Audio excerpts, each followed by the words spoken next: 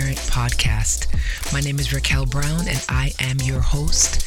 I am a wife, a mother, an educator, and most importantly, a follower of Jesus Christ. And the goal of this podcast is simple: to give you some tools, strategies, and resources that can help you maximize your parenting potential. So whether this is your first time listening or you've been here since day one, I welcome you.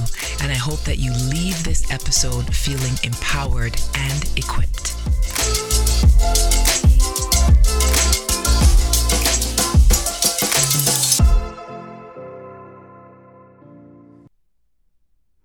So today I want to talk to parents who have children who have not submitted their lives to Christ.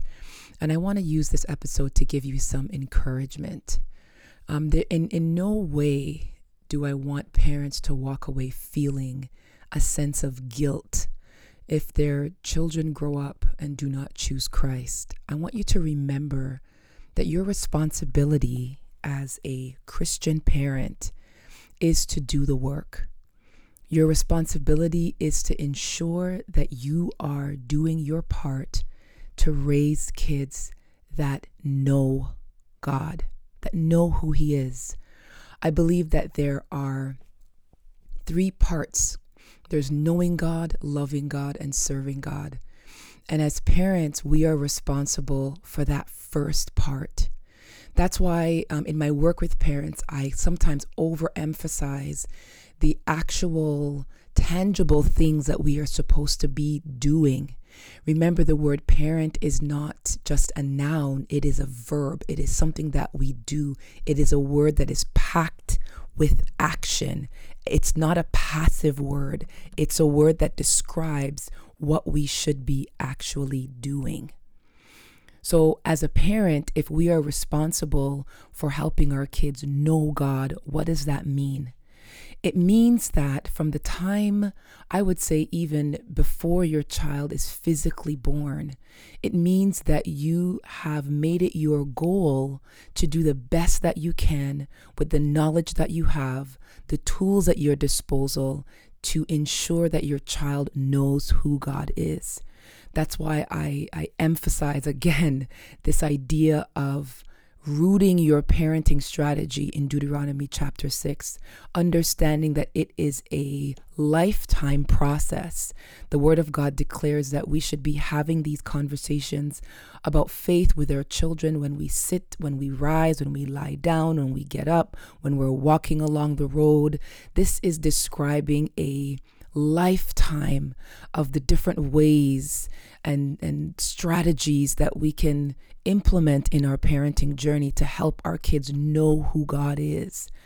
And the reason why this is important is I firmly believe that the more a child knows God, that they will fall in love with Him. They will fall in love with this idea that Jesus Christ is real, that He died for me. And because He did this for me, I am going to love Him. Like the response to a deep, authentic knowledge of Jesus Christ is love. Love from Him and love from us. And then an expression of that love is serving. Serving Him in terms of dedicating our life to Him, and serving Him in terms of serving others. But sometimes there's a gap between this knowing God and this loving God. And a lot of my work centers on parents taking responsibility for what we did and did not do to ensure that our children know God. And sometimes that gap is very wide. And what I mean by that is sometimes we see our children moving out of those preteen years into the teenage years, and we still don't see a deep love for God. And then we see them sometimes moving out of the teenage years into the preteen years into the teenage years, and we're still waiting to see that love for God. And then we see our kids moving from the teenage years into the young adult years, and we're like, God, when is this shift going to happen? When is this opening of their heart to your love going to happen? And then some of us have seen our kids move from the young adult stage into the adult stage, and we are still waiting for them to embrace this knowledge of God and for it to transform into a love for Him so it can manifest into service. My encouragement to you, parents who are waiting, who are in that gap, is do not give up. Do not stop praying and interceding for your child. Do not stop covering them under the blood of Jesus with your words through prayer. Do not stop encouraging them. Do not stop advising them through a lens of faith. Remember, this situation that we find ourselves in as parents reminds me of the story of the prodigal son. And for those of you who don't know this story, it is a parable that Jesus told about a man who has two sons. And this parable is found in Luke chapter 15.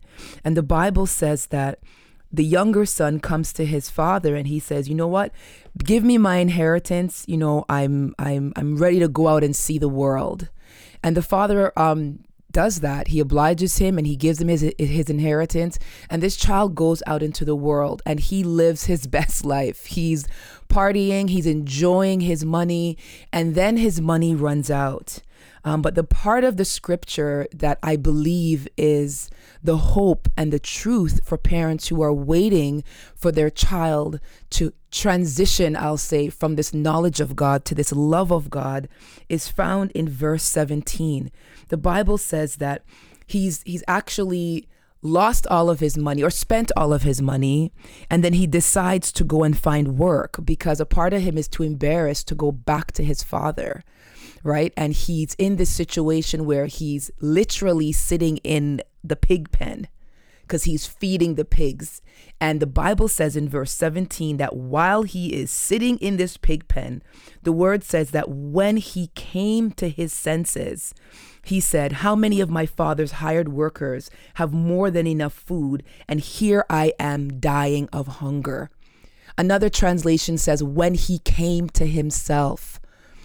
Sometimes there is nothing more left for us to tangibly, physically do. And sometimes as parents, we are going to find ourselves waiting for our children to come to themselves. You're going to find yourself waiting for your child to come to their spiritual senses. And my advice to you during these times is to first connect with a community of believers who can pray you through that time. Because for a spirit-filled believing parent, it can be a very scary time for you. You can be finding yourself flooded with worry and anxiety over the place and the state of your child's spiritual self. But there will come a time in God's time when your child will come to themselves. And it's important to note that the father did not come and find the child in that pig pen and say, son, come to me. His older brother didn't come to him and find him and say, listen, yo, you've been sitting, why are you doing this? Dad has food, let's go back. The Bible says he had to come to himself. Resist the urge to push and prod and poke your children to an understanding and a love of God. Resist the urge to continually ask them and almost harass them about their spiritual life. This is where discernment and our relationship with God and our connection to the Holy Spirit is key. Because we're going to have to know as parents when, where, and how to insert those opportunities to remind them that God loves them, to remind them that God is there for them, and to remind them that we are there for them. Because sometimes the space that we find ourselves standing in has been created by us. There are many children who are metaphorically, figuratively sitting in that pig pen, but it's because of the judgment that they're going to receive from us that's preventing them from saying, listen, what am I doing here? I can go back home. A thing to remember is not only that he came to his senses, but that he knew he could go home.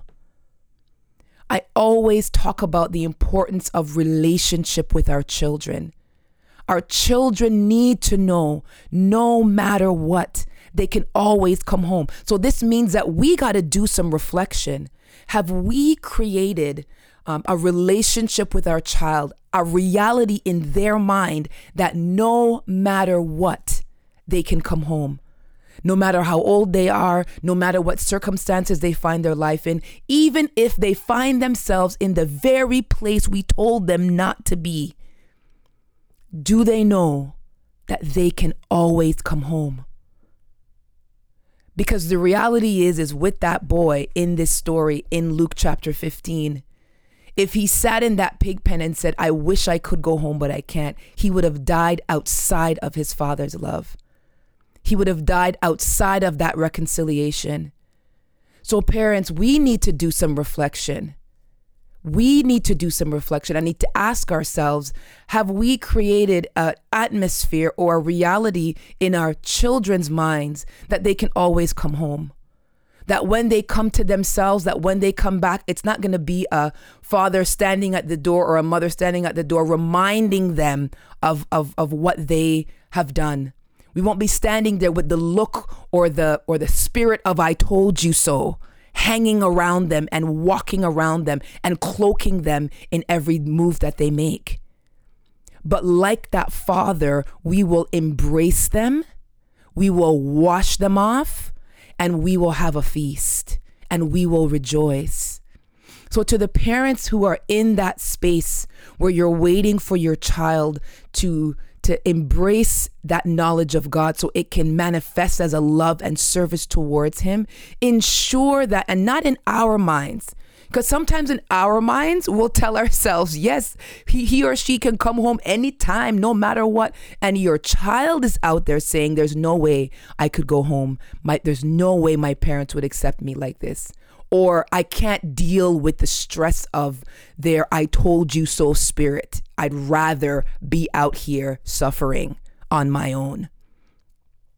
So we have to make sure that in their mind, they can come back home. So sometimes the next step is not the child sitting and saying, I'm going home. Sometimes the step before that is us reaching out and say, listen, I know in the past, I have not done a good job of creating a place of safety where you feel you can always come home. But God is working on me. And I want you to know that no matter what you have done, your father and I, or I am here to receive you. No matter what, you can always, always come home. Because believe it or not, the way that we parent our children is connected to the way that they see and understand God. It is more difficult for a child who has not received godly parenting to understand and fully embrace God as their father. So parents, sometimes it's on us to make sure that we do some repairing. Sometimes it's us that needs to repent first to God and then to our kids, whether your child is a believer or not, and say, listen, if you need to come home, I'm sorry that you may feel like you can't, but God is working on me. Come home. Right?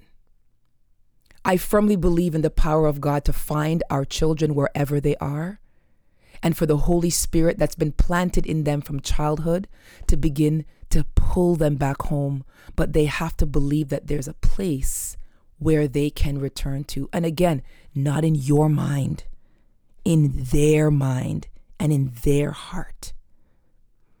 So if you're in that place where you are waiting for your child to come back or come into relationship with God, don't give up. Don't give up on God and don't give up on them. There is always space. There's always time. God's time is not our time. And sometimes we wish it was. Oh, sometimes I wish it was. But we need to understand that it doesn't mean that we stop praying or we stop believing.